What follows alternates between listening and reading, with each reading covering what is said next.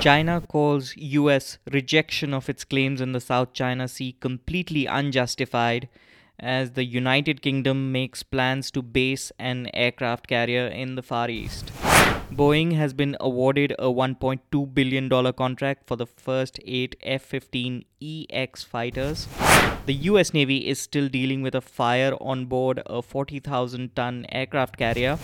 The Delhi High Court has rejected a serving Indian Army officer's plea to allow him to keep his Facebook account. And the British government has finally settled the issue and banned equipment supplied by Chinese Huawei from its 5G networks. I'm Saurabh Joshi. It's Wednesday, the 15th of July. You're listening to a rescheduled and consolidated edition of Stratpost Daily that also incorporates the edition of Tuesday, the 14th of July.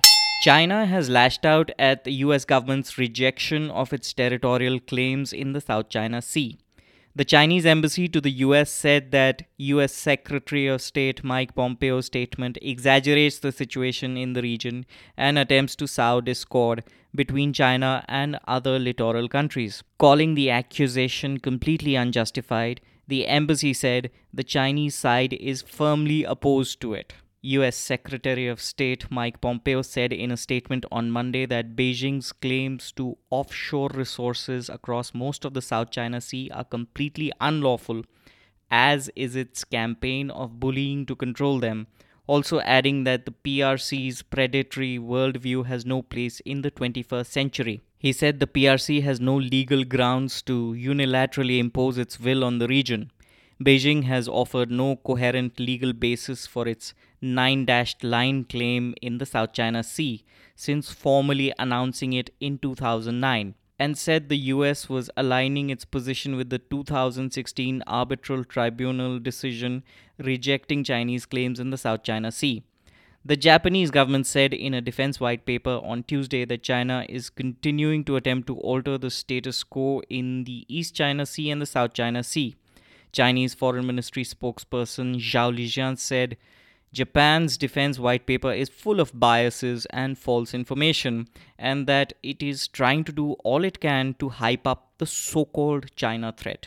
All this comes after the US Navy sent two carrier groups 2 weeks back, the USS Nimitz and the USS Ronald Reagan, to exercise their freedom of navigation in the South China Sea and conduct drills during a period when the Chinese PLA Navy had also announced exercises in the region.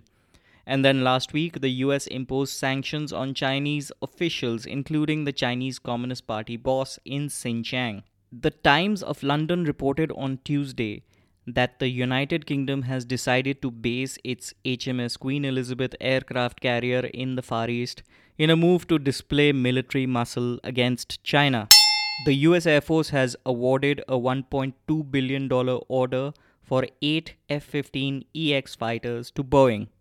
The US Defense Department has allotted almost $23 billion for the acquisition of the latest variant of the twin-engined fighters, with a 5-year purchase plan for 76 aircraft.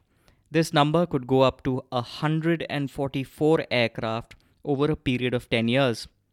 The aircraft is intended to replace the older F-15C and D variants. The first two aircraft will be delivered next year, with delivery of all 8 to be completed by 2023.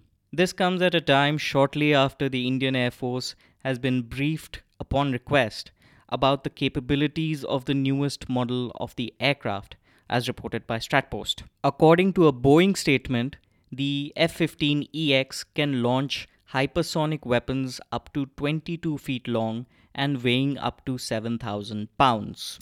US Navy and firefighting personnel are still battling fires on board the amphibious assault ship USS Bonhomme Richard at San Diego Naval Base for the third day. Fire first broke out on a lower deck as the warship was docked for maintenance repairs and upgrades.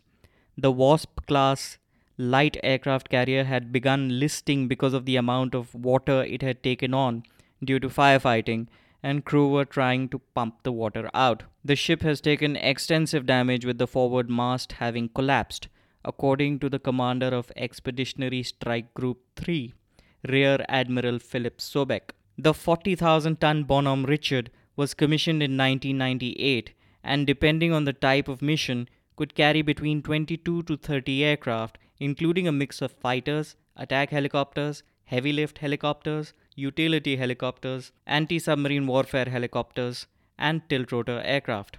For context, India's INS Vikramaditya displaces 45,000 tons. The Delhi High Court has refused to allow a serving Indian Army officer to keep his Facebook account for the time being, pending final ruling on his petition challenging the Army's ban on the use of Facebook by its personnel.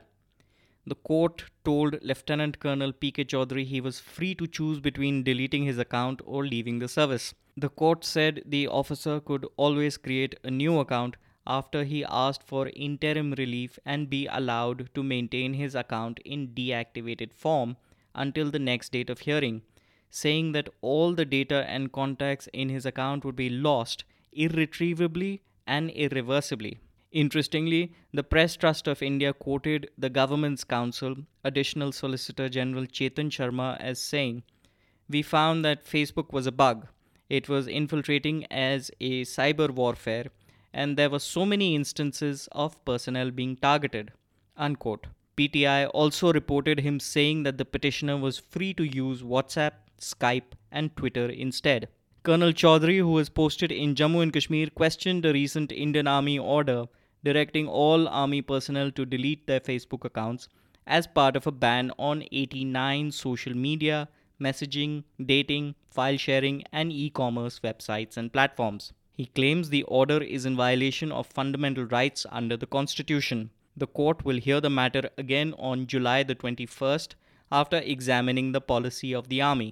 The British government has finally come out categorically against China's telecom giant Huawei, with the UK's Digital Secretary Oliver Dowden informing Parliament that British mobile services companies are banned from buying Huawei's 5G equipment and must get rid of the Chinese company's existing equipment from their networks by the year 2027. This comes after the imposition of US sanctions on the company over national security risks and is expected to delay the UK's 5G networks by a period of between 1 to 3 years. The company said this move threatens to move Britain into the digital slow lane, push up bills, and deepen the digital divide. That's it for today. If you like this podcast, you can subscribe to it on Google or Apple Podcasts. You can also make sure you don't miss anything by following Stratpost on Twitter, Facebook, YouTube, and LinkedIn. I will be back tomorrow with the latest on Stratpost Daily.